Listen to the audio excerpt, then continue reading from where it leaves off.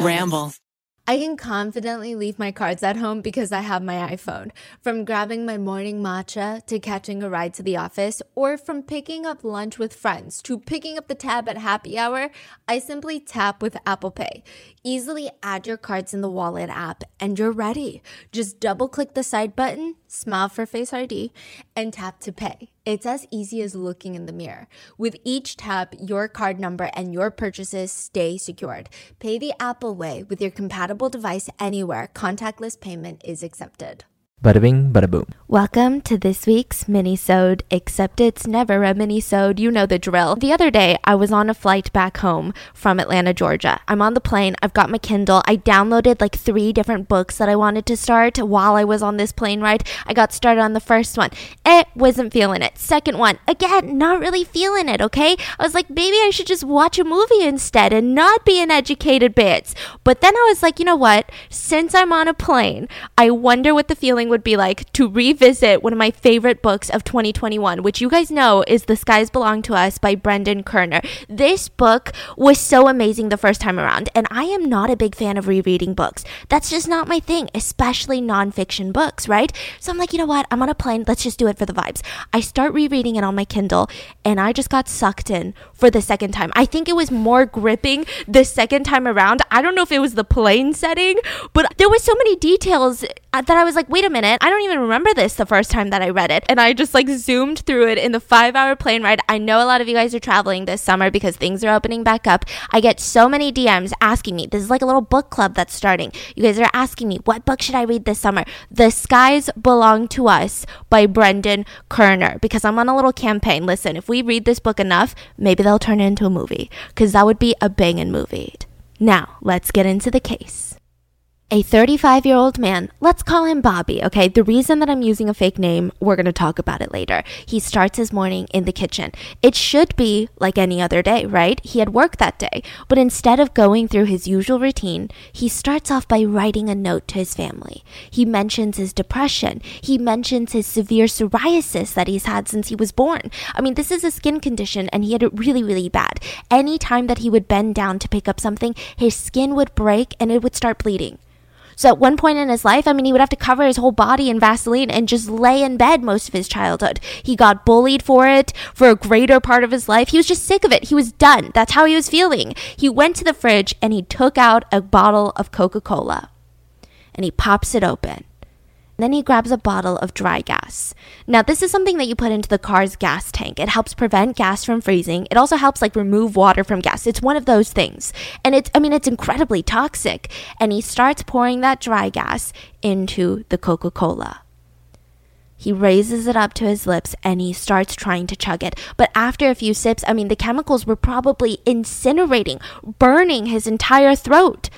Maybe that's why he decided to stop drinking the mixture. Maybe that's why he decided to throw away his suicide note and he went to work as scheduled. So he shows up at work and he starts stocking these shelves. He starts telling everyone, wait, guys, I'm in a little bit of pain. Like, I don't know what's going on. Like, my stomach hurts. Okay, well, is it bad? Kind of. Then go to the hospital. So he rushes himself to the hospital and they call his brother. His brother rushes to his side. What's going on? What's going on, Bobby? Oh, nothing. I'm just depressed. I think I'm on edge. I think that's why I need to be hospitalized. He did not mention any of this dry gas Coca-Cola mixture. A couple days later, he starts to convulse while at the hospital. He's put on a ventilator. They run tests. They run scans. The dry gas was eating him from the inside out. So what's very interesting about this is that the FBI and police are called in for this case. Now you're thinking, Stephanie, that doesn't make sense. It's a suicide. What's going on here, right? Well, just 13 days ago, a 10-year-old girl's body was found, stabbed to death in a field, and Bobby looked just like the composite sketch. So this takes place near Lake Erie in Ohio, which, by the way, the sources for this podcast, the Lake Erie Murders, it's like a docuseries. I think there's 4 different parts on Amy Mihaljevic by Investigation Discovery. Really good series. But also there's a book called Amy, My Search for Her Killer, Secrets and Suspects in the Unsolved Murder of Amy Mihaljevic by James Renner, which, by the way, the first book that I ever read from James Renner was True Crime Addict, How I Lost Myself in the Mysterious Disappearance of Maura Murray, which is one of those cases that really gets you into true crime. It's fascinating because he's really honest, especially about being a journalist in the true crime space. I mean, he's really transparent with the tricky relationship that he has with law enforcement, with the victims' families, with the suspects' families, because he's kind of, essentially investigating these things. Mm-hmm. I mean, it's really fascinating the way that it affects even his personal life. So anyways, go check that out. And this is an unsolved case. So if you guys have any tips, call 1-800-CALL-FBI. Or even if you go to amymihalovicmystery.com, that's run by James Renner, it just keeps you up to date with all of the updates on the news. Like, this is your go-to source of, like, is anything happening? This is one of those cases that's just so unsettling and it makes you feel uncomfortable, and there's so many different suspects. How is this unsolved? You just want to throw your hands in the air. So obviously we got to get to the heart of this whole case, and that is Amy Mihaljevic. And I'm really bad at pronouncing last names, but I think I'm getting it right. So she was 10 years old when she was abducted and murdered. Let's get to her childhood. So her mom's name was Margaret, and she worked for the Trading Times, sold ads for the local magazine, and she had recently gone from being part-time to a full-time employee. This seems like a nuanced thing, right? But this becomes really important later. Then we have her dad, Mark Mihaljevic, who was a football star in high school. At the time, he was working for Buick, the car company, and they were essentially just high school sweethearts when they got married. Really cute relationship. At first, people were worried that they had nothing in common, but they were in love. So they get married. They have Jason, Amy's older brother, and then they have Amy. Now, Amy is described by everyone to just be this little ball of fire. That's what they call her. Just super popular at school. She was incredibly smart. I mean, she was in gifted classes. Everyone thought that when she got to high school, she would be the valedictorian of their class. And she was only 10. I mean, she had so much potential in her. And you guys are going to love her. She was a really cool kid. Like, back then, antiques were not cool. I know thrifting is in right now, but not then. She was a thrifting queen. She was ahead of her time. She was into old things. So her best friend said that she had this old-fashioned bike with these big old handlebars. And she freaking loved it. I mean, all of her classmates were making fun of her. Like, what's wrong with your bike? Can't afford a new bike? But she was into it. I mean, she was artsy. This was just her thing. She loved horses. She went to a place called, this is really important, Holly Hills Horse Farm, and she would ride horses all the time over there. I mean, took riding lessons, won awards for riding horses. Really cool kid, okay? Even if she didn't have lessons, she would still go to the horse farm just to brush the horses. So it seemed like there was really nothing that Amy couldn't do. Now, at the time that all of this takes place, there were a few things going on in Amy's life, and I just feel like I gotta mention it, okay? Her parents were going through a divorce. Now, it's clear that both of her parents loved her dearly, but I think divorce can be really hard on a kid, you know? I don't think it has anything to do with this case or what happens next, no. But I do feel like, okay, maybe I should include this. And then the same month that she disappears, there was a small incident at school that's really unsettling, really creepy, okay? Amy and her friend were outside jumping rope. They're like near this school fence, just, I don't know, talking about what 10-year-olds talk about: boys, school, class, horses. And on the side of the road through the fence, they see that there's this car parked there. And inside that car, there's a man. And this man is looking directly at them while they're jumping rope. Like, that's creepy. Yeah. So Amy's friend felt so creeped out by this that she felt it necessary to put down her jump rope, run back into the school, and tell a teacher. So the teacher's like, okay, well, let me just go ask this guy. Why are you looking at the kids? So she rushes outside, but at that point, the car was gone. The man had vanished. He's gone now. Now, there was one more incident that is told by Amy's best friend, and this is, they had a sleepover one night, and they wanted to play on the Ouija board. So they're like asking very, silly questions, I'm sure, like 10-year-olds ask, like, oh, does this guy like me? What am I gonna be when I grow up? But at the end, allegedly, according to Christy, Amy's best friend at the time, Amy wanted to ask, when will I die? And so they started moving the little Ouija board holder, and at first it went to the letter S, then it went to the letter O, and then it went to another O, and then an N. Soon. And they were so creeped out, they were like, oh my God, put it away. So they just put the Ouija board away and tried to forget about it. They watched movies that night and just did not think about it again. But I also feel like that's a very quite common question to ask, right? Yeah. So I think it's one of those incidents that nothing weird is happening with the Ouija board, but I do think it is probably traumatizing to Christy, her best friend, who is like growing up with this memory. Yeah, that's true. You know? Yeah. So the day is October 27th, a Friday. The Friday before Halloween. I mean, this is the best Friday. Amy Mihaljevic jumps on her bike, meets up with her school friends, and they start biking to the middle school. Now, Amy, this whole bike ride, she was chilling. There was no signs of anxiety or like, ooh, is she like afraid something's gonna happen? No, she was happy. The only thing on her mind at the time were school pictures. She had worn a ponytail the day that the school pictures were taken. And it was like a new hairstyle. She did a side ponytail, just like one ponytail on the side of her head. And she decided, I hate this look. But she has to wait until November for picture retake day. So she was just really stressing about it. And her friends were like, listen, Amy, you looked so cute. You don't even have to worry about it. They get to school. They go through the classes. Now, in a really strange twist of fate, that day, a police officer from the local police department walks into this middle school.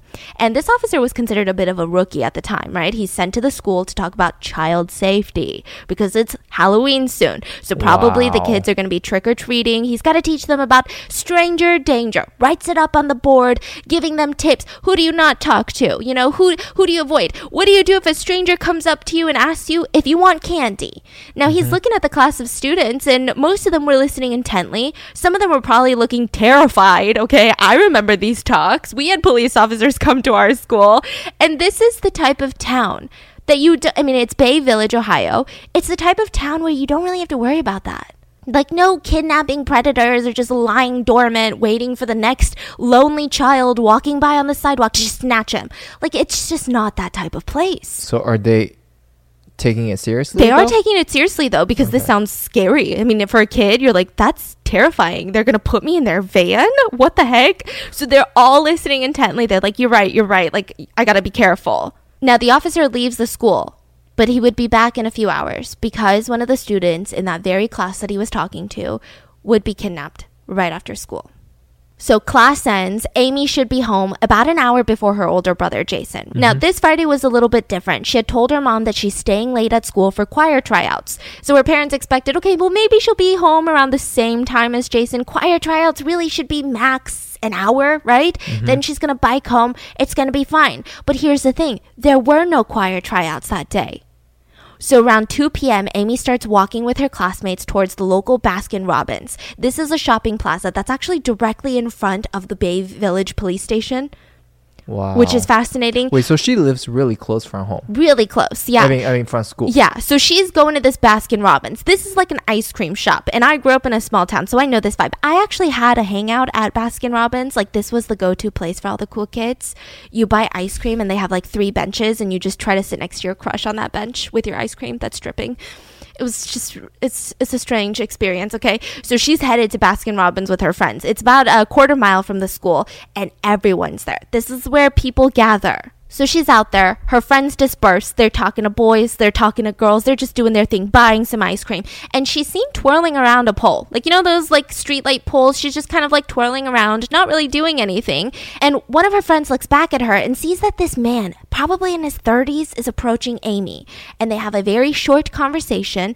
It seems like he knows her. I mean, he puts his hand on her back and leads her out to the parking lot. Maybe it's her dad. Maybe it's her uncle. It's really just not alarming. So she looks away for 2 seconds to talk to somebody else. And when she looks back, Amy's completely gone. And again, this isn't alarming because she's thinking, oh, she probably went home with her dad, or maybe this is her uncle who's picking her up. Whatever this is not stranger danger, because we just learned if there's a stranger, you say blah, blah, blah, blah, blah.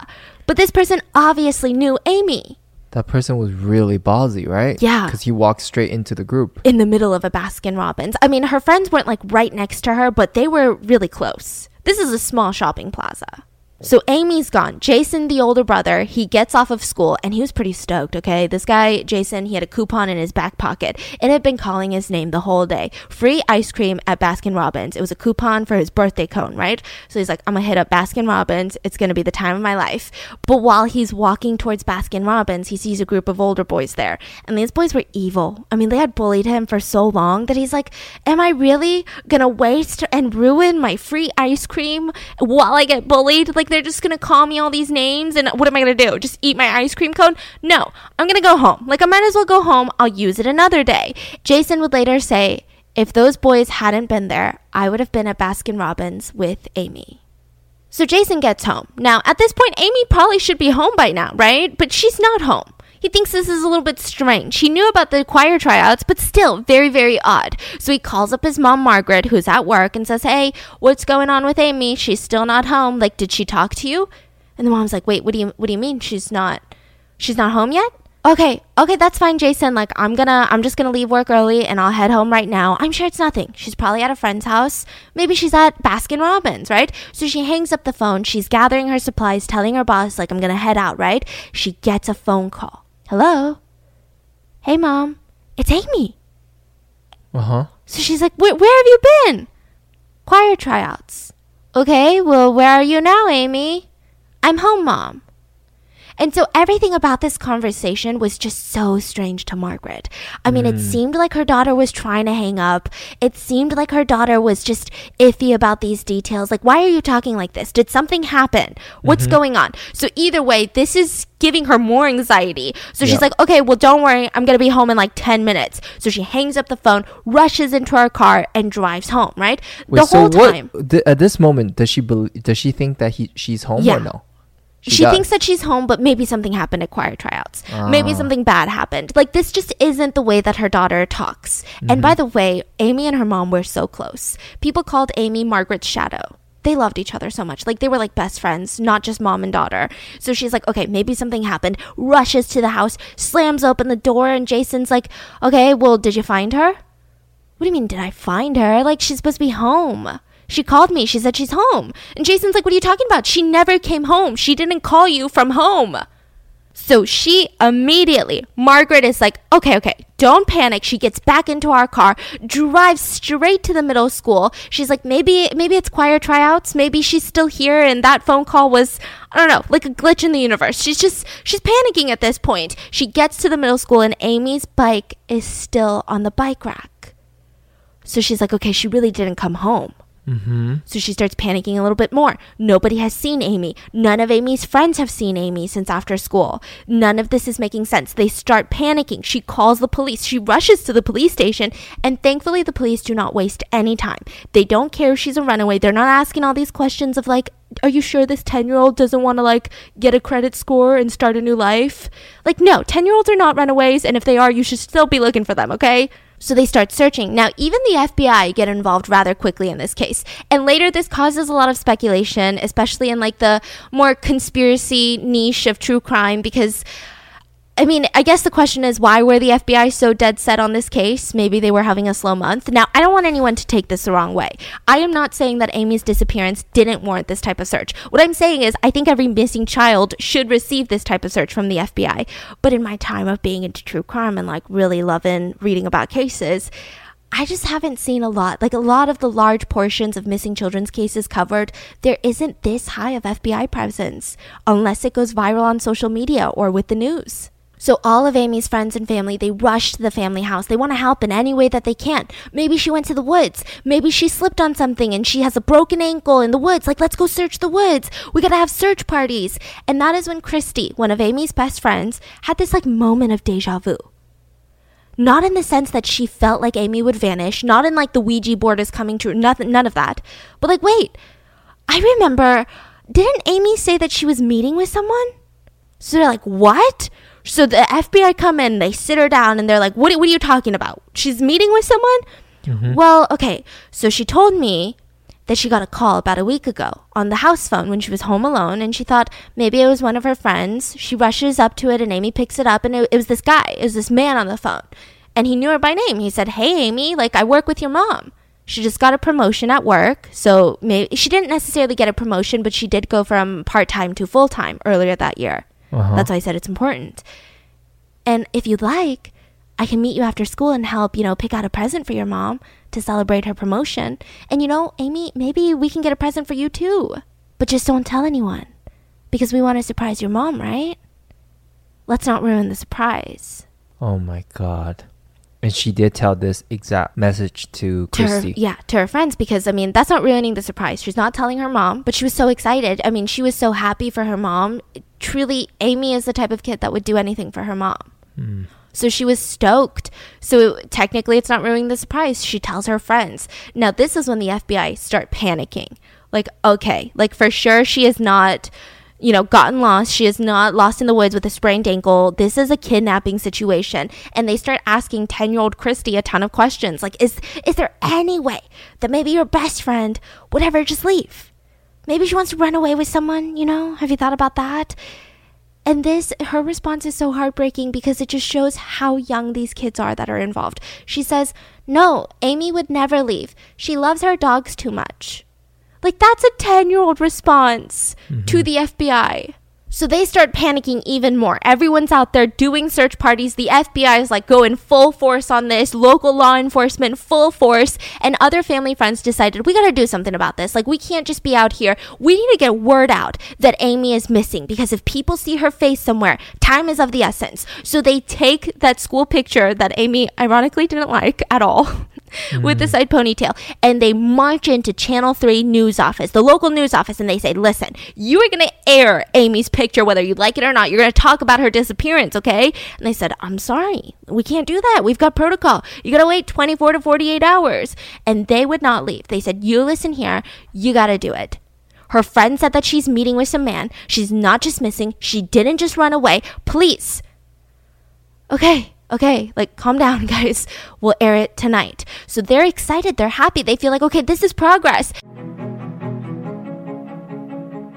There's a new thing trending on TikTok, okay? It's called Scent of the Day. People are buying full-sized bottles of perfume so that they can spray it typically on their wedding day. It's a new scent. They've never worn it before, but they love it. Now this smell is associated with their wedding day anytime they wear it. It's like forming these scent memories. And all of the comments are, I'm sorry, do you think we're rich? Like, this is insane. Do you know how much a bottle of a full-size perfume is? That's crazy. I'm here to tell you there's an easier way. There is a much more affordable way to do that, and that is Scentbird. I have been using Scentbird personally for the past 3 years now, and I'm obsessed with it. Not only can I travel with these... Okay, let me break it down for you. You're like, Stephanie, you're getting ahead of yourself. What is Scentbird? It's a fragrance subscription service that gives you the opportunity to shop from over 600 brands. It's a flexible subscription.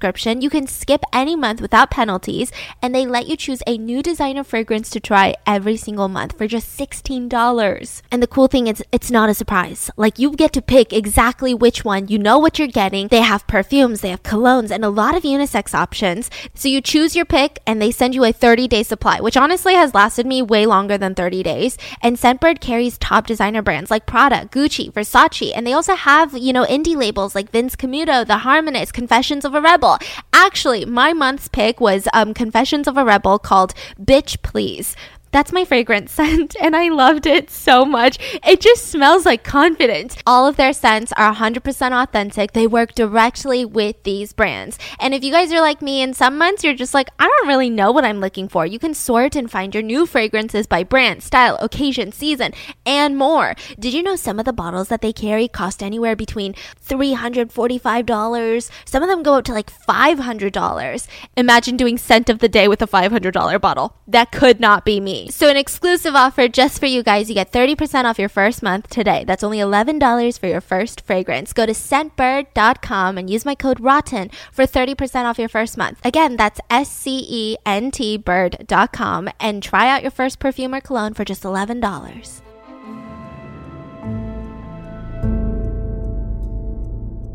They get back into the car. They drive back to the Mihalovic house. But when they pull into the driveway, they hear... It's been described as guttural, primal, gut-wrenching screams from inside the house. So they're like, what happened? They rush in, and Margaret, who wasn't expecting any of this, Amy's mom, saw Amy's picture pop up on the news.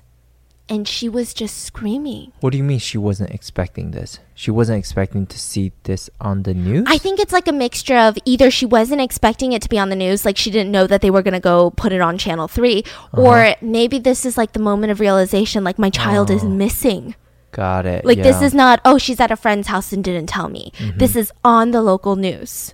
So they have this huge search center. It's called the Amy Center, and a lot of people were volunteering to help out. I mean, the whole community, they were really upset about this. They were shaken. This type of stuff does not happen in this town.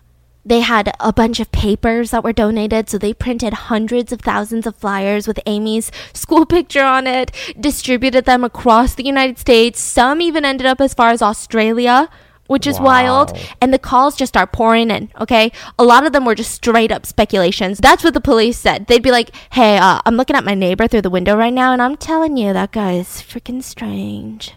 They'd be like, okay, well, that's not really proof. Well, he did steal a plant from me, and his dog pooped in my yard, so I wouldn't put it past this guy. They're like, that is again. I'm not laughing, but like, that is again not proof, lady. And then the next time it'd be like, listen, I'm telling you, it's got to be my ex-boyfriend. What do you think that? I mean, I knew he'd one day just snap. Why do you think that? I mean, the guy's got no morals. This is exactly the type of thing that he would do. And they're like, okay, this is outrageous. Now, the police were taking this entire thing incredibly personally because Amy was kidnapped right across the street from the police station in broad daylight in front of an ice cream shop. Yeah. In front of a Baskin Robbins. So they go all out. They conduct over 18,000 interviews between the police, between the FBI. They just go in on this town. And of course, I know with every case we gotta ask, and this is like the first thing that they do, is eliminate the ones closest to the family. And they asked a lot of tough questions. The FBI went around asking all of the family friends, how do you feel about Amy's dad? You know, what do you think about her brother? You think Jason's a little weird? And everyone says, no, they love Amy. Like, you're barking up the wrong tree. Like, I get why you have to do this, but trust me, they love her. And so, obviously, the family was ruled out, not just because of love, but also alibis and stuff. The search party, back to ground zero, just all these crazy tips. And then they get a creepy call. An anonymous girl from a nearby town received a call very similar to Amy's mother's promotion call. She said that she was babysitting her little brother, right? And the phone rings. So her little brother runs, answers it. And she wasn't really paying attention at first, but she realized, wow, he's been on the phone for a really long time. Like, why? That's strange. Is it mom? Is it dad? What's going on? So she says, hey, who's on the phone? And he just kind of like shakes his head, like puts his hand in the air, like, I don't freaking know. She's like, okay, well, I'm responsible for you. I'm your babysitter. Okay, she grabs the phone. Hello? And it's a man's voice. Hey, I want to know if you want to go pick out a present for your mom. I'm an old friend of your mom, and we haven't seen each other in a while. So I want to buy her a beautiful gift, and I think it'll be nice to surprise her, don't you? We can pick up a gift for you on the way. The guy thought she was a little kid? No, she is little kid. She's like 12 or something. Oh, okay. Yeah, so she's like, what? So she hangs up the phone. She calls her mom. And her mom is obviously confused. Like, did he say his name? Like, why would... That's strange. Even if I had, like, an old friend, why would they call you? And why would they want to, like, take you to buy it? That's bizarre. Let's just call the police and get it on the record, right? So they go to the police station. They file reports on it. And a month later, they see on the news that Amy had vanished. She's like, we got to call the FBI on this. Like, this is weird. What is the coincidence that we too had the same phone call? So the FBI rushes to their house. They're questioning, okay, so the same thing happened to you. Got it. Okay. Hey, quick question. Where did you get all these horse trophies from? Oh my God. Where do you keep all your horses? Oh, Holly Hills Farms? Well, maybe this is the connection. Anything else that we need to know? This is kind of important for later. The girl that received this call that was very similar to Amy's, she had been raped by someone not too long ago. And she couldn't ID the rapist. But this rapist took her clip-on earring off of her ear as some sort of like sick trophy, like a souvenir. Now, those earrings were horses. So this is important later. So the FBI, they just go all up in Holly Hills horse farm. Like, what's going on? Maybe this guy has connections to the horse farm and he's just waiting around for young kids to be riding horses to kidnap them. I don't know. Like, this is terrifying. They start combing through the farm. They bump into the caretaker, who is a relative of the owners of the farm, and he just had a very strange vibe about him. So they look into his history, and his history is even stranger. Like, there were allegations that he was creepy with some of the female students. There were allegations that he was creepy with some of the parents. I mean, he was kind of known as like the boogeyman of the horse farm. None of the young girls really liked him. He just gave off very creepy vibes. So they're combing through every inch of this horse farm. And then another call is made to the FBI. Two sisters that lived nearby said that they too received a spooky phone call. So they're like, what's going on? Okay, well, we want to be anonymous because this guy is obviously still out there and he's not caught. But the man on the phone kept asking us how old we were and what we liked to do. And what's strange is he would always call when we were home alone. our parents would be at work and we'd always ask like, well, why do you want to know all these things? Oh, well, I work with your mom. I want to buy her a present. I just wanted to see what maybe she would be into, what she would like. They were terrified. He knew when to call. He would always call when they were alone. And they started getting so paranoid that these two girls, every time that they would get that call, they would start looking out their windows. They felt like they were being watched. And sure enough, there was a car that they did not recognize that was parked outside every single time a call was made. He was probably watching them. So the police are like, okay, what are the coincidences? Then another call is made to the FBI. Another 10-year-old girl in the area had the same exact experience. But this one, she's home alone after school. The phone rings. Hello? Hey, I'm your mom's boss, and I want to pick you up after school one day. Wait, what? This happened when? After the missing case or before? So after she went missing, they started being like, oh, wait, that happened to us too. All these families started coming forward, telling the FBI, like, wait, this is weird. Maybe this is like a serial kidnapper just trying to kidnap all of the like young kids in this town. What's going on? Who's calling us? So they said, I'm your mom's boss. I want to pick you up after school one day. So she's like, well, I got to ask my grandma. And he started just guilt tripping her. Like, why do you have to ask your grandma? Just like, are you sure? I mean, I'm just trying to make it easier for you and your grandma. Like, just doing the most. So she just hung up. Didn't really mention it. Saw Amy on the news later on and was terrified. Now, they didn't go to the same school, though. She also didn't go to Holly Hills Horse Farm. So how did this, well, like, what's the connection here, right? She also lived in a neighboring town, didn't go to the same school. What's going on? So the police started investigating. Okay, what else do you like to do for fun? I mean, I guess I like to go to the Lake Erie Nature and Science Center in Bay Village. Okay, ding, ding, ding. I mean, Amy has been there. This is like another connection. I mean, it seems like all of these girls have a connection, but I mean, most of the kids in this area have a connection here. So the police, they march up in there, that nature center. They know that they have a logbook. So when these kids check in, because the parents usually, I guess, aren't staying with them, so they write their names down, their phone numbers, their address as like emergency contacts. So this is the easiest way to find out. Are these girls definitively connected to this nature center? Is this how, you know, this person is? Maybe it's a teacher at this nature center, a volunteer here, the janitor. I don't know. It could be anyone here, the owner. But when they go to look for that book, it's gone. The book is gone. Just vanished, just gone. Okay, then that's very strange. But again, because it's gone, the police can't definitively say, oh, there's a link here and it's someone involved with this place. I think the fact that book is gone is but like a sign of, hey, exactly. Let's look here. I think we'd be really good, but also really horrible agents. So this is when James Renner, the author of that book, he starts tracking down other leads because he's like, are you sure that these are the only girls that got this call? Because that seems like a lot. If there's this many, there might be more, right? And a local that he was interviewing was telling him this story of, oh, there's another two girls, sisters, right? And one of them was probably like 4 years old at the time this took place. But she goes to bed in her room and she rushes out and she rushes to her parents' room and says, Mom, Dad, someone's in my room. There's a man in my room. And they're like, okay, listen, I get it. Listen, there's just no such thing as monsters. Trust us. You're going to be okay. Okay. She goes back to her room. Goes back again. Like, I'm telling you, Mom, Dad, listen, Linda. There is someone in my room. So eventually the dad goes to check, opens the closet. See, there's nobody here. But a hand comes out to close it. So he's like, excuse me, what?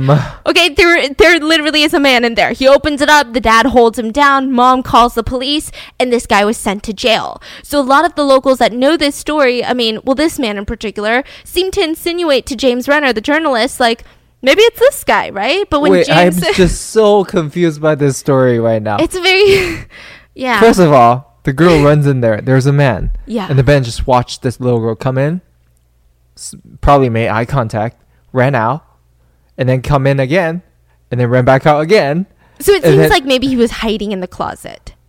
Okay. And like was waiting for her to get into bed to like creep out like a weirdo. Okay, fine. And then the dad came in. Yeah. Opened the closet door. Yeah. And he closed it. Yeah. Pretty much. What? Yeah, we're like laughing because no one got physically hurt, but like traumatizing. So, you know, this local is telling the journalist, James Renner, like, maybe it's this guy. If the police aren't looking into him, you should look into him. But when James Renner looks into him, he had been in jail at the time, it seems. From what I can tell, from everything, it seems like he had been in jail. Yeah. That seems like what James Renner was implying, right? So that didn't make sense. Now, the FBI, they're getting a lot of press on this, you know? A lot of people are wondering what's going on. I mean, the whole nation was involved. There's hundreds of thousands of posters out there. So they release a video of Amy speaking to her class. Now, this is a gut-wrenching video because, yeah, you saw that picture of her and she looks so young. I mean, she's just a kid. And you feel this pain of, how is this child missing? But when you watch this video, like, it just, like, hits you in the gut. So more people just start getting involved in this. And the FBI get a tip from the National Center for Missing and Exploited Children. A young girl called them and said, "Hi, my name is Amy, and I'm in Farmington, Maine," and just hung up. What? So all of these calls were recorded. They take this audio tape and they show it to the Mahalovic family. And they're sitting there and they're saying, "Oh my God, that's her. No, that's her. That's her voice. It's her. It's her. It's got to be her."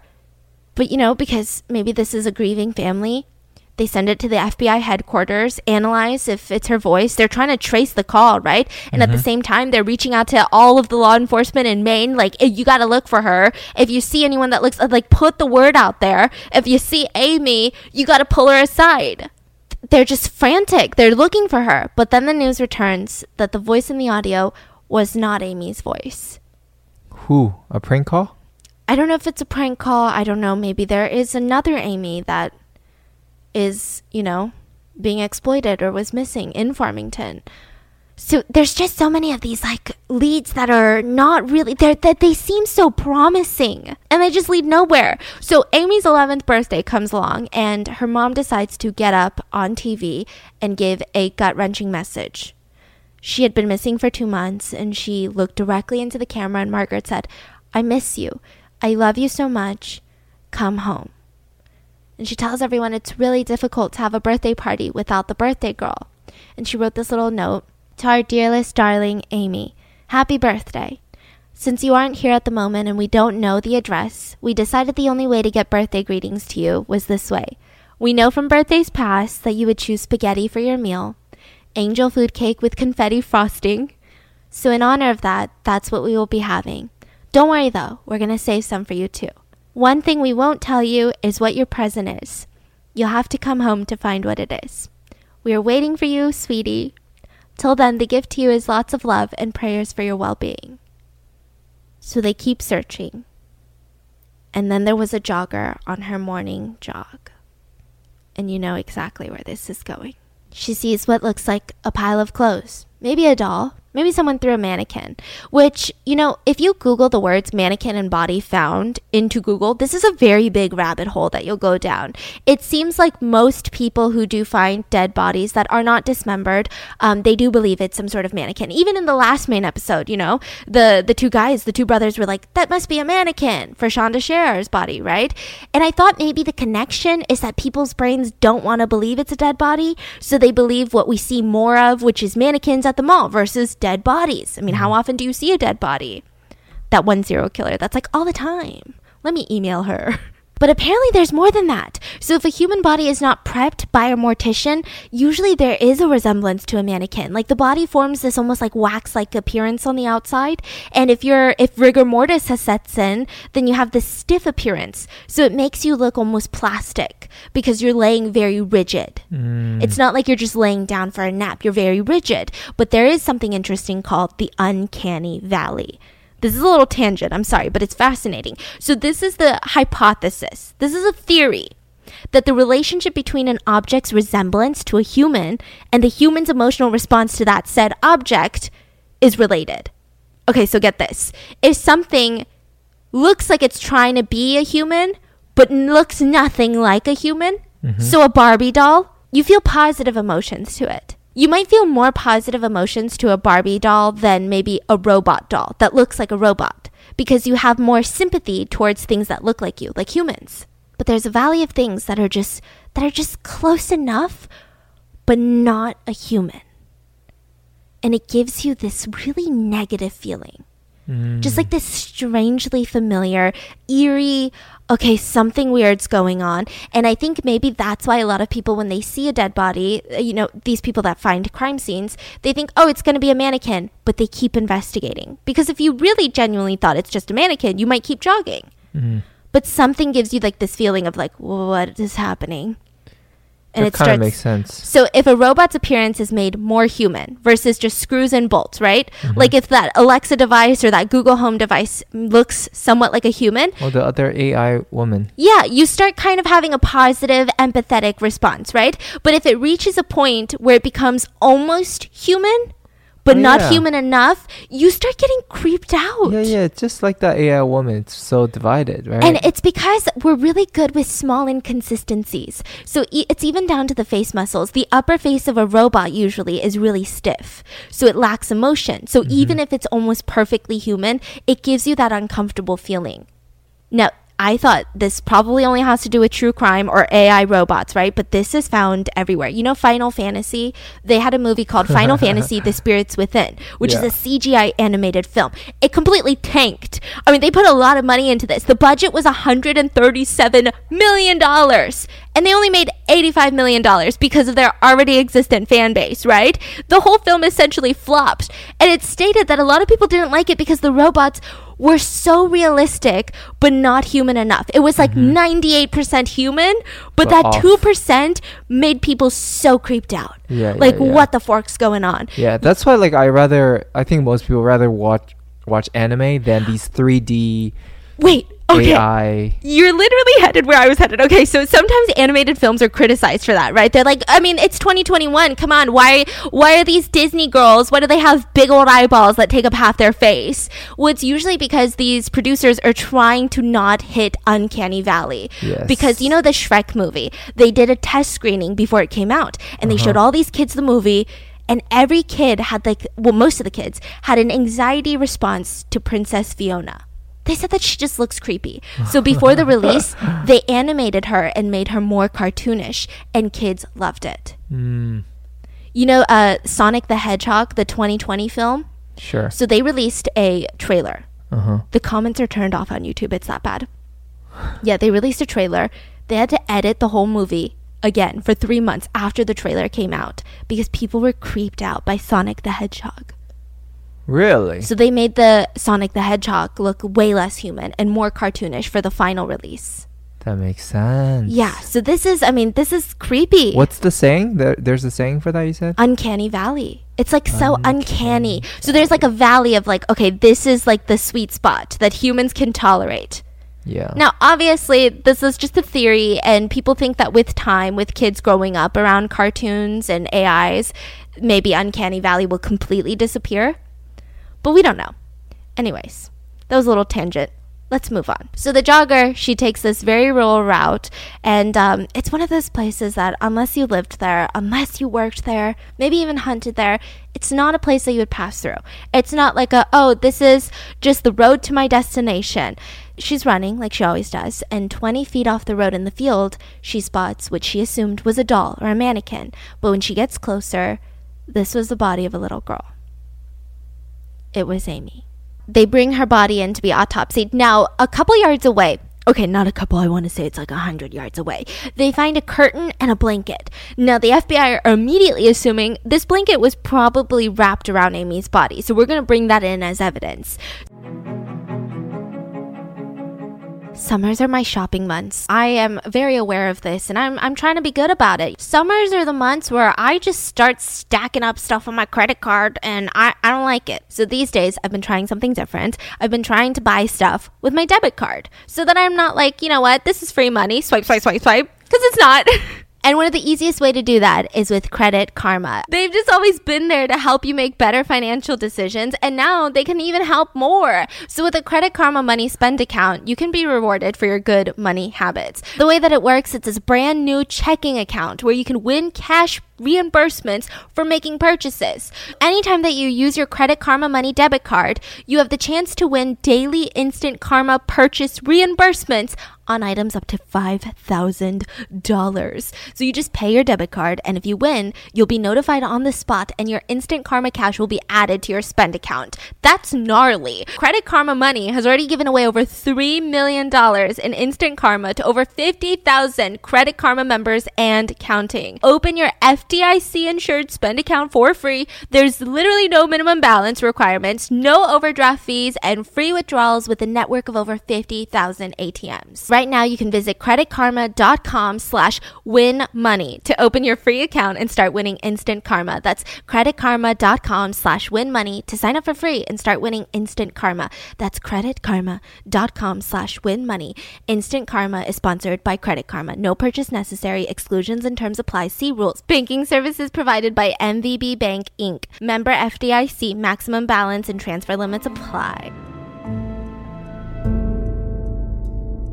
So when they autopsy Amy's body, the cause of death were stab wounds to the neck. She bled out slowly. They estimated the time of her being stabbed and the time of death to be about 30 minutes. Wow. So this was not like a very quick, painless death. It was speculated that she was kept alive for a few days, probably no longer than like a week or two, but they don't really know. I mean, I feel like all of these different sources, they kind of say different things. So I just want to go with the speculation of either it's not released to the public because it's an ongoing case, or they really don't know because she was decomposed. Her underwear was inside out, so it's speculated that there was some sexual molestation, but again, it can't be confirmed because she was decomposing. How long has it been? Months? They think like maybe close to 100 days, like months that she was out there in the field. So she was not killed in the fields. So there had to have been a second crime scene, right? And new information would come out later, but I'm just going to put it in now because it makes more sense. The Cleveland Magazine article came out 10 years after her murder and said that the killer had taken a few souvenirs. So they had taken a green horsehead earring from her. Remember the other call? Yes. Remember the rapist? White nylon jacket, like a windbreaker, and her shoes were taken. And a school binder was taken, and it said best in class written on it. So these were taken. I don't know if maybe he wanted to dispose of it to get rid of evidence, or he just wanted to keep it as a souvenir. So this is the theory of how everything happened, okay? The killer picks her up at Baskin-Robbins. Most likely, this is planned with the phone call, with everything. And I mean, this guy is taking risks. He's confident. He's got a whole setup planned. He's obviously taking her to a second destination where everything else would go down. So they get into the car, they start driving. Now, there probably isn't a confrontation at this point because, again, she's probably under the assumption we're going to go buy gifts for my mom.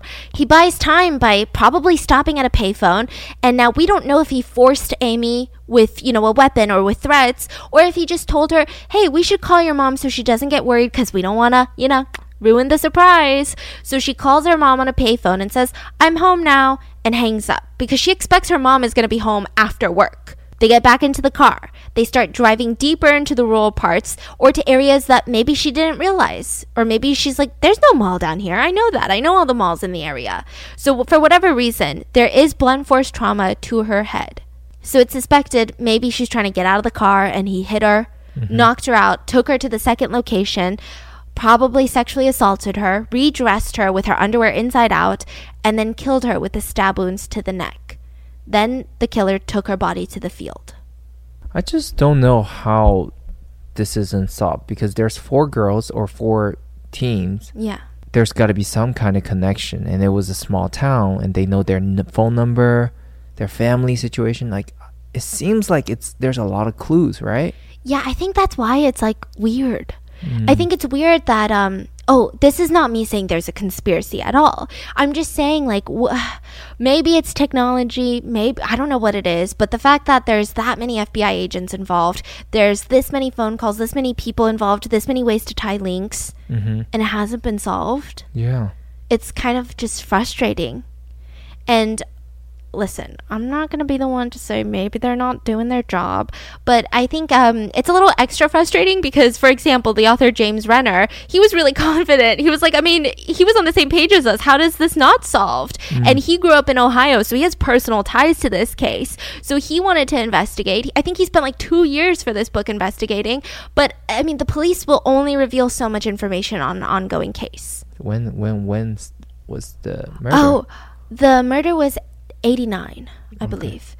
And then there's updates, though. Someone is questioned in 2020. And just everyone in the town was terrified. I think everyone in the nation was terrified, but specifically Ohio was going through it. Now, this is an interesting tidbit that I want to include in this podcast because maybe it could help someone. I don't know, right? So James, the author of the book, he was at home and his parents were like, well, his dad was like giving him the whole spiel. And I'm sure a lot of parents were at the time of, what are you going to do if someone comes up to you? What are you going to do if someone calls you? What are you going to do if you get kidnapped, right? And he was just thinking, okay, well, I don't know. I'm like 12. What would I do? And his dad tells him, if you ever get kidnapped, you stuff everything you can into your mouth. Pieces of carpet, rip it out, stuff it in your mouth. Just fabric from that couch, rip it out, stuff it in your mouth, swallow it. If there's hairs just all over the floor and the carpet, you eat it. You take it, you put it in your mouth, and you swallow it all. Or there's a random knick-knack on the table, freaking swallow it, okay? So that way, if what happens to Amy happens to you, when they autopsy you, we can find out who did it, and I can go kill them. That's what James Renner's dad said. Wow, what a tip. Which honestly, like, I hope no one is ever in this situation, but just for my own little safekeeping in my brain, I think that kind of a solid tip. So who are the suspects in this case? And I'm going to be using a lot of fake names. I mean, a lot of these names are out there, right? But because they haven't been charged, because they haven't been convicted, I just don't want to put their names out there. So suspect number 1 is Bobby, the person that we started this whole story with. Now, Bobby was named as a likely suspect in even the Mindhunters book. You know the Netflix show? Well, that FBI agent, what's his name? Wrestler something, okay? He wrote a book about serial killers. It's honestly a pretty good book, right? But in this segment, he wrote about how he thought that it was Bobby. So maybe it is Bobby. Let's look into it. Well, Bobby was working at a local store at the time, and he did look very similar to the composite sketch, right? So there was a bit of a connection. And after hearing that Amy went missing, he started volunteering at the center to find her. Now, a lot of the volunteers remember him being not the most helpful. Like, he was just kind of creepy. Just would stand on the side and stare at all the female volunteers. Then it would get creepier. He would steal things from his workplace, right? Maybe some necklaces, maybe some trinkets, maybe some little, brooches. He would ship it to Amy's mom with a letter saying, here's a trinket for you and one for your daughter when she's found. Okay. Maybe he's sweet, but just really misunderstood. But then he would also do this thing where he would steal paper from the volunteer center that they're using to print Amy's missing posters. It was confusing. Some people reported seeing him going up to Amy's posters that were taped on the wall, running his finger across her face, just staring at the poster. He would offer to clean Amy Mihaljevich's house. Like, he would go up to Margaret and be like, I know you're so stressed right now. I can totally clean your house for you because the last thing you want to do is clean. So let me clean your house. I mean, it's just bizarre, right? Turns out this guy has a criminal history. He apparently stalked a young waitress, 7 years ago. Apparently, he got arrested for something called disseminated material harmful to children. So when you Google it, it seems like maybe that means like showing porn to kids, mailing porn, showing nudity to kids, like a picture of it. But the real suspicion didn't start until after Amy's body was found and he committed suicide. So they're thinking, okay, this guy, maybe he knows that he's in too deep. Maybe he knows we're going to catch him. Maybe it's the guilt for whatever reason. Let's look into it. They search his place. Now, does this have anything to do with Amy? They find the suicide note. There's no mention of Amy. So maybe he's just having a hard time in life. That's what all of his family said. He didn't like his job. He hated, what was going on with his relationship. He was just having a rough time. So then, because he is gone now, and they couldn't really find any other evidence, they can't definitively say it's him. Also, I'm sure that there's a lot of pressure of, pinning a crime on someone when they're dead. Because how do you really know? Yeah, but also, it doesn't sound like there's, like, very definitive evidence. Answers, yeah. Because besides he's being creepy. and he passes around the time. And he was, yeah. But to be fair, a lot of people were at this volunteer center. Like, this was, I mean, most of the community wanted to help out. Maybe he is just a misunderstood guy. I think that there were some allegations of rape from other people about this guy, but I'm not really going to get into it. You can read about it in James Renner's book. The Investigation Discovery docuseries doesn't go into that. So it's in his book. But suspect number 2, we've got the church guy. We're going to call him Chris, the church guy. Why are you calling him the church guy, Stephanie? Okay, so a few days before the 13th anniversary of Amy's abduction, so this is 2002 now, 13 years, literally a few days before the 13th anniversary, in the middle of church service, a man, Chris, stands up and says, "Can I have your attention, please? My name is Chris." Well, his real name. "People know me as Satan, and I killed Amy Mihaljevic." What? And the whole congregation froze. They're like, what did this guy just say? You know, suddenly, I mean, the fear is like settling in these people. Like, what are we going to do? Like, this killer is just standing among us like, hello, do something. He says he's Satan. We're in church. So there happened to be some off-duty police officers that were in the service, and they just got up, tackled this guy to the ground, and they brought him into the police station. So everyone kind of in the community assumed something like this would happen. Someone's eventually going to feel so much guilt. Eventually they're going to confess. They had this hope. It's not going to be a serial killer, right? Like, it's got to be this one person. It's going to be too much. But who is this Chris guy? So he was interviewed by James Renner, and for a brief time, he said that he was managing these restaurants. He was then hired by Little Caesars, the pizza company. So his job was fascinating. He would actually go from store to store just firing people. That was his job. I mean, that's a very depressing job. So one day, he's at one of the locations, I guess, firing people, and these 4 guys come in, and they're robbing the place. So this huge confrontation happens, and Chris, the church guy, was almost beaten to death. And he was hospitalized for a long time. And he said because of that, he fell into a deep depression. His wife divorced him, and he was diagnosed with schizophrenia in the hospital. They put him on some meds, but eventually he stopped taking them. And he was off his meds for at least a couple months when he walked into that church and confessed to this crime. That he's saying that he didn't commit at this point, right? So, the police bring him in, they interrogate him, and he's like a rambling mess. I mean, nothing he said made sense. He was just bringing up like religious philosophy, just a lot of stuff that was like, okay, maybe this guy needs help, but he's probably not the killer. They kind of just release him. Later, he self-publishes a book. It's called Buy the Truth, Do Not Sell It, which is ironic because if he's telling his truth in the book, then he is selling it, no? Confusing. Buy the truth. Well, Do confusing. not sell it. Okay. So, yeah, I didn't buy this, but James Renner did, okay? So he bought the book. He took one for the team, okay? He bought the book and he said it was interesting. So he says that a neighbor came up to him and said, "You know what, Chris? That picture, that composite sketch of Amy's killer looks just like you, huh?" And so he looked up that picture and he was like, "Oh my God, my neighbor's right. That looks just like me." And then it hit him. Amy was murdered in order to silence Chris's voice. So James Renner interviewed him and was like, what voice, like, what were you saying that you need to be silenced? Like, are you running an Illuminati? Like, are you spewing some conspiracies? What's going on? And he was just like, no. I was telling the truth, you know, nothing led me to say it. I killed Amy. What? You know, I can see forces of good and forces of evil. I believe that there's this like head of evil working behind the scenes, working against the forces of good. I can see where humanity is headed, and the forces of evil will do anything they can to silence the truth. And I feel that I am responsible for Amy Mihaljevic's death because someone killed her to frame me because I was too vocal. Satanists did this. So James Renner's like, well, how are you being vocal? That's confusing. And so Chris, the church guy, says, well, I threatened George Bush Sr. I walked into a police station and I said, I'm going to kill the president. What? No. I'm not going to physically kill him, but I'm going to kill his spirit. So, of course, either way, the Secret Service allegedly came to his house to give him a little talk, like, What do you mean by that? Spiritually how? Stay away from DC, you little forker.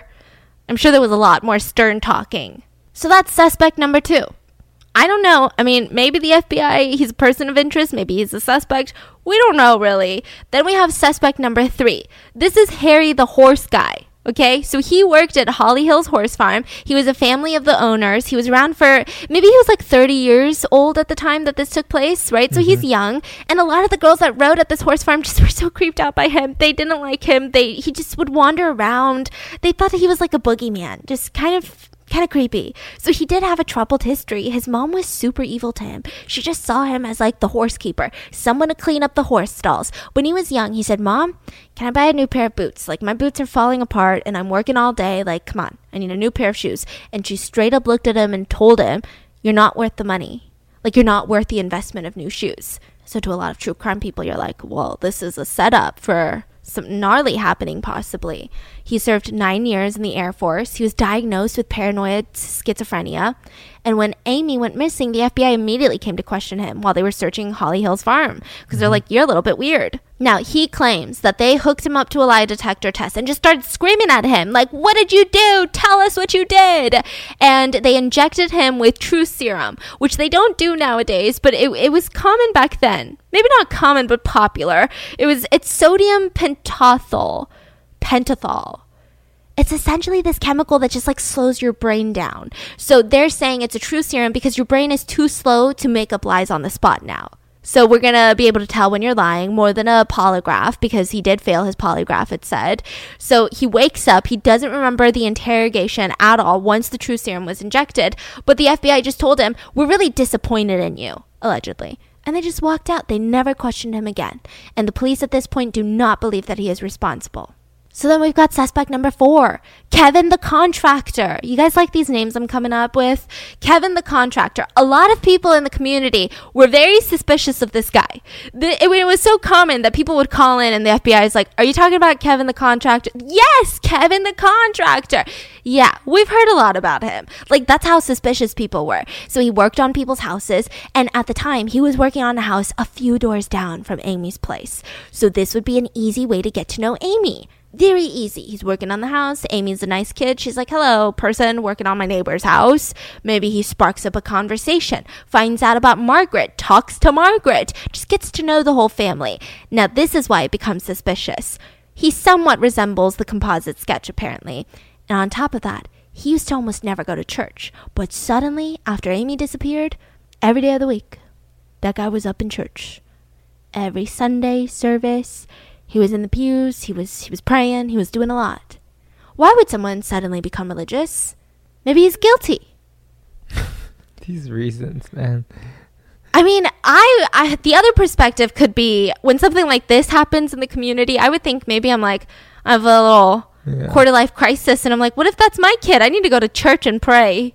I don't know. Yeah. That's my thought. But he had an alibi of sorts. So he was a chiseled man. Kevin the contractor. Think abs. Think pecs. He was chiseled. He's tan. He's working out in the sun all the time. And so a lot of housewives were into him. This is straight up out of one of those romance novels. And his alibi was he was at a good friend's house, a very respected community member of Bay Village, talking about the affair that he was having that day.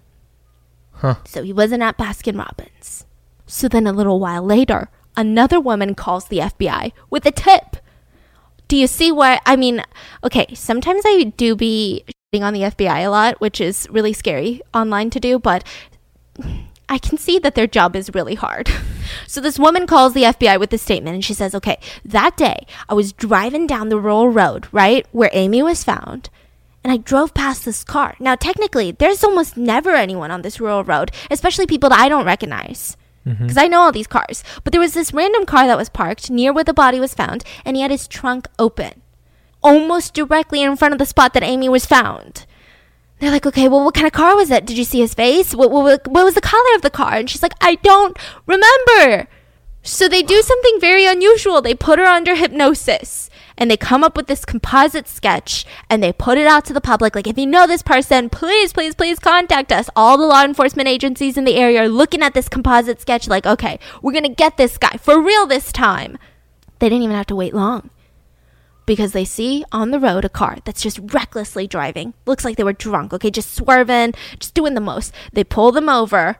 This guy looks like that composite sketch that we were just looking at the police station. So they start questioning him. He was obviously drunk, which is bad. Yeah, you're going to get a DUI. Maybe you're going to get some tickets. You're going to get your ass thrown in jail. Don't drink and drive, right? But he starts like going all out. He's like, just shoot me. Just shoot me. What? We're not going to shoot you for a DUI. He's like, no, I'm a bad man. Just shoot me. We're not going to do that. So they handcuff him. They drive him to the police station and they just throw him in the cell like, you sober up. Like, you're so weird. We need to find out why you look like that composite sketch. So the next day when they check up on him, he had attempted suicide. So there was a noose around his neck. And thankfully he didn't die, but they were just so confused. Why would he take his own life? I mean, yes, DUI, reckless driving, huge consequences, but it seems like a really intense bargain to like take your own life because of it. Mm-hmm. Maybe it was other factors. What's going on? What is this guy hiding? Mm-hmm. They thought maybe it had to do with Amy, who's finally caught. But when they do a deep search, he was in prison the day she was abducted for animal cruelty. So another lead that seemed so promising that ended nowhere. So then there's a strange speculation. And the book goes in depth about this, but I mean, some people, I wouldn't say a good majority of people, but some people, they were a little bit confused because after Amy's body was found, there was a rumor that 40 to 60 FBI agents were at the crime scene, gathering evidence. Now, it seems that they don't really do that for regular child murder cases, and Amy didn't cross state lines. And there was no ransom note, and there was no other threats involved. So that just seemed like a lot of FBI agents. Yes, I get it. It's hot girl summer, right? But don't be running out there willy-nilly without taking care of yourself. I'm really proud of that one. I'm sticking with it, okay?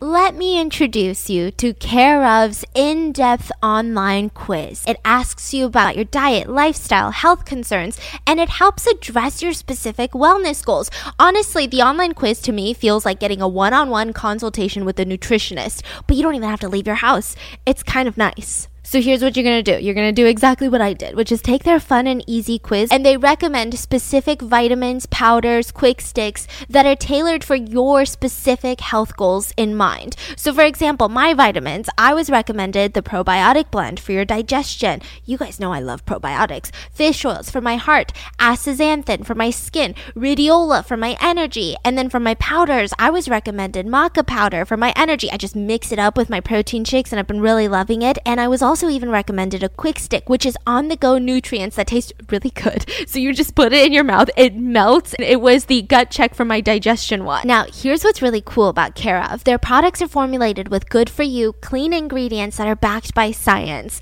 They're super transparent about the research and sourcing behind each one of their products, and your recommendations come in a daily individually wrapped packet that are perfect for getting back into your routine, or maybe even starting a routine, because sometimes I know it can be hectic. Right now, you guys can actually get 50% off your first Care of order if you just go to takecareof.com and enter code ROTTEN50. That's 50% off your first Care of order. Go to takecareof.com and enter code ROTTEN50. So the rumor was maybe a cop was involved because the FBI, they go hard for bad cops, especially when it involves child murder. But most of the local cops, they were accounted for. They had confirmed alibis. If not, there was like a huge police meeting around the time that she disappeared. So that didn't make sense. Most of the local cops were there. It's just weird. So then some people are speculating maybe Amy's not dead. Maybe she's in like the witness protection program. I think when you don't have answers for true crime, the conspiracies get far-fetched. Yeah. That is an instance of one, right? So then you have to speculate, what if you're just barking up the wrong tree? What if that phone call had nothing to do with her abductor and killer? What if she had that phone call by a completely different guy, maybe innocent, maybe not innocent intentions, but she's waiting at Baskin-Robbins, a man walks up to her, maybe he wanted to talk to her, maybe he didn't, and she just says, oh, were you the guy that I talked to on the phone, taking me to the mall? And he's like, sure, and just takes her away. And now the original person who made that phone call, because of all this press, of all this, negative connotations, is like, I'm terrified to come out. Maybe it's that. And the question is, should people be worried? Because this is an unsolved case. Is it possible that this is the first murder for this serial killer that's still out there and we just don't know? Maybe they got better at hiding bodies. Because after Amy disappeared, I mean, there are a lot of kids that disappeared in Ohio. I mean, there's a lot of kids that disappear everywhere. So, is this that? Or maybe this is the only murder for this killer? Either way, this guy's got to get caught, right? So there was 2 more promising leads closer to now. So the earliest one was 2008 with James Renner, because he gets a call. He has this whole website. I mean, this guy, this journalist, this case means a lot to him. Like, it's personal now, right? Mm-hmm. So he gets a phone call from a tip, and they said, I think it's one of the teachers at that nature center. He volunteers there, and he was just weird. Like, he would always give kids extra credit for coming into the nature center. He was really buddy-buddy with all these kids. And don't you think it's a coincidence that all these kids somewhat resemble Amy? Like, maybe this guy has a type. All the kids that he called. I'm just saying, like, this feels weird. So James does some digging. He finds a dozen people that can place this teacher at the teaching center, at the nature center.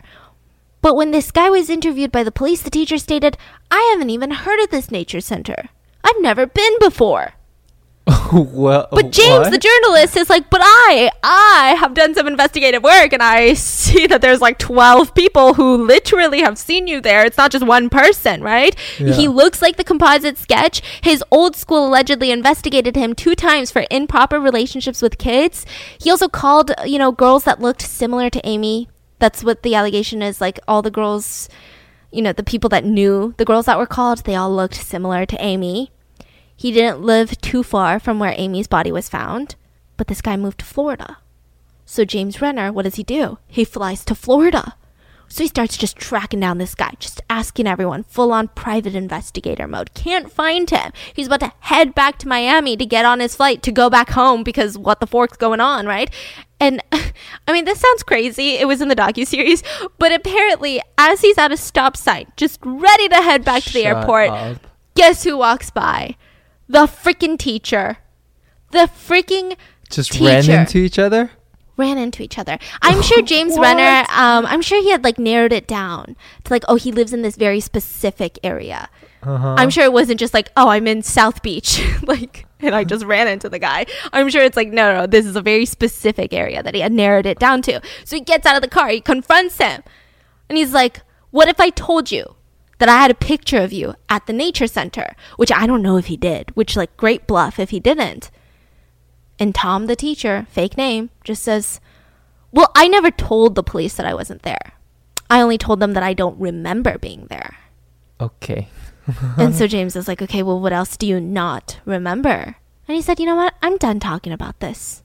And he walked away. So James Renner is like, that guy's guilty. So he calls up the FBI. And they just don't question him. So this guy's just living in Florida still, living his life. They just can't question him. I guess there's not enough evidence. Well, he sounds the most suspicious to me. Yeah, so the FBI, they revamp it again. They're like, okay, we need more publicity. DNA testing's getting better. Let's try to test stuff. Billboards with Amy's face was all over the place again. They hired the retired FBI agent to take on Amy's case again. Like, he had been on her case since day one, and he's much older now. He had retired, but he's probably the most informed about her case. So this is like their best shot. So he came back to work to try to solve this case. Wow. This is, it's crazy. There were no updates until closer to the end of 2019. It had been close to 31 years. A woman calls the police and said, I think I know who did it. I think it was my ex-boyfriend. Okay, why do you think that? Because he's just a suspicious guy? He's just a moralist guy? We've been hearing that a lot lately, right? No. I think it's my ex-boyfriend because we were living together at the time, maybe like less than 1.5 miles from where Amy was abducted. And on top of that, he had a niece in the same grade as Amy. So he might have known Amy somehow. Maybe a yearbook picture, maybe something else. Maybe he could have asked his niece for these details. And she's 10, she doesn't know. She's just like, yeah, that's my friend Amy. But the night of the abduction, he didn't come home. And this is really rare for this guy. Like my ex-boyfriend, he came home every single night, just not the type to do this. And he gives me a call around 10 p.m. And I said, hey, like, where are you? And he said, oh my God, are you watching the news? Are you keeping updated on what's going on with that girl, Amy? And she thought, that's really bizarre. Like, it's already bizarre that he didn't come home. It's really bizarre. Like, this guy is not like a true crime, you know, what do you call it? Like a true crime aficionado. Like, he's not obsessed with true crime or missing children. Very bizarre stuff. Yeah. So she's like, okay, that's really weird. So the police, they run with this. They get a photo of him when he was around that age, and they do a photo lineup with the witnesses that were at Baskin-Robbins, and they ID'd him May of 2020. They picked him in a photo lineup. So this guy gets brought in. At this point, he's in his 60s to be interviewed by the police, and the man said very suspicious things. He said, I might have called Amy prior to her abduction. I might have met Amy's mom in a bar. But I don't know if it was Amy's mom that I was talking to. Okay, so you're admitting that you called Amy prior to her abduction. No, I said I could have. Or it could have been the wrong number. Very weird stuff. Why are you talking like this? Yeah. Okay, so here's another interesting tidbit about this guy. The day that Amy's body was found, a bunch of FBI agents were there. Now, this one lone FBI agent was probably given the least important task of the day. Probably he thought so, right? His whole job was to sit at an intersection and write down every single license plate that passed by. He was probably upset about this, right? But he did it. Way. Doesn't sound like the most important, but it paid off. Yes. Because the suspect, this guy, had driven through this intersection. And the FBI, to this day, have no logical reason that he'd be driving through this intersection the day that Amy's body is found. Yeah. Wow, this is insane. So they ask him, could Amy have been in your car? And he said, no. Well, are you sure about that? Maybe. But if she was, I don't know what situation that would have been. So he's saying, maybe she was, but I can't tell you why. What the hell is he talking like this? I don't know. In the... Yeah. I don't know. Could your DNA be found on the curtain or on Amy's body?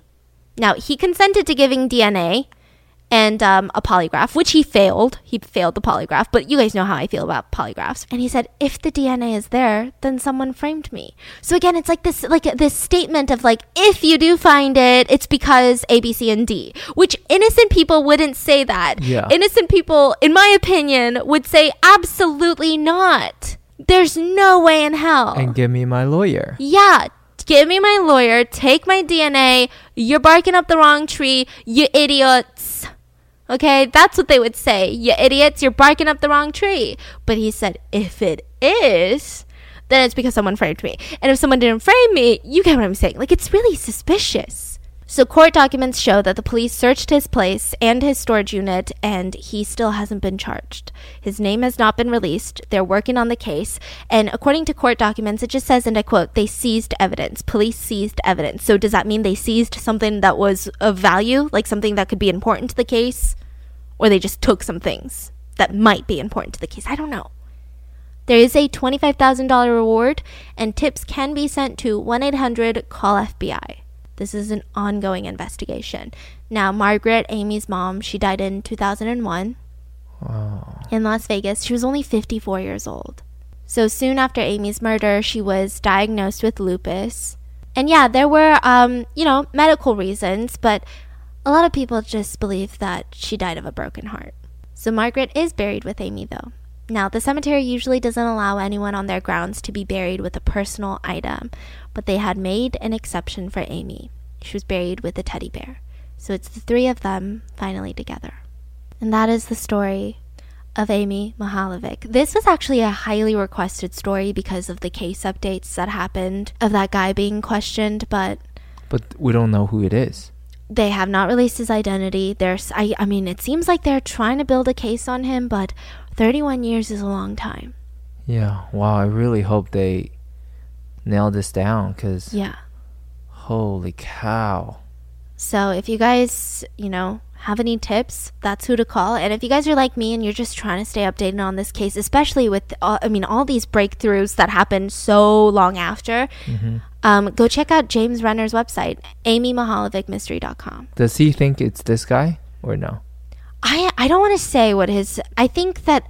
so many of these people are suspicious. Okay. I would like to say personally that this guy's suspicious and that teacher dude is suspicious. So the problem with this guy is, why would he talk like that if he's not? Yeah. What would he gain out of it? To be fair, though, I'm wondering maybe if I'm 60 and you're asking me a bunch of questions about the time that I was 30, maybe I'd be like, I don't know. Like, I don't know if I can definitively say something because I don't want to lie to you. But I think I'd like be a honest. young girl in my car, like, yeah. Like, if I'm 30, why would I have a 10-year-old in my car that's not my kid or my kid's friend? Exactly. So why would he say like that? So let's just say that. Yes. Pretend he is guilty. So does Allegedly. talking like this avoid him from being, caught in a lie, being guilty, So, or... I mean, a lot of the cases that we've talked about, sometimes it does seem that the FBI or police try to catch you in a lie.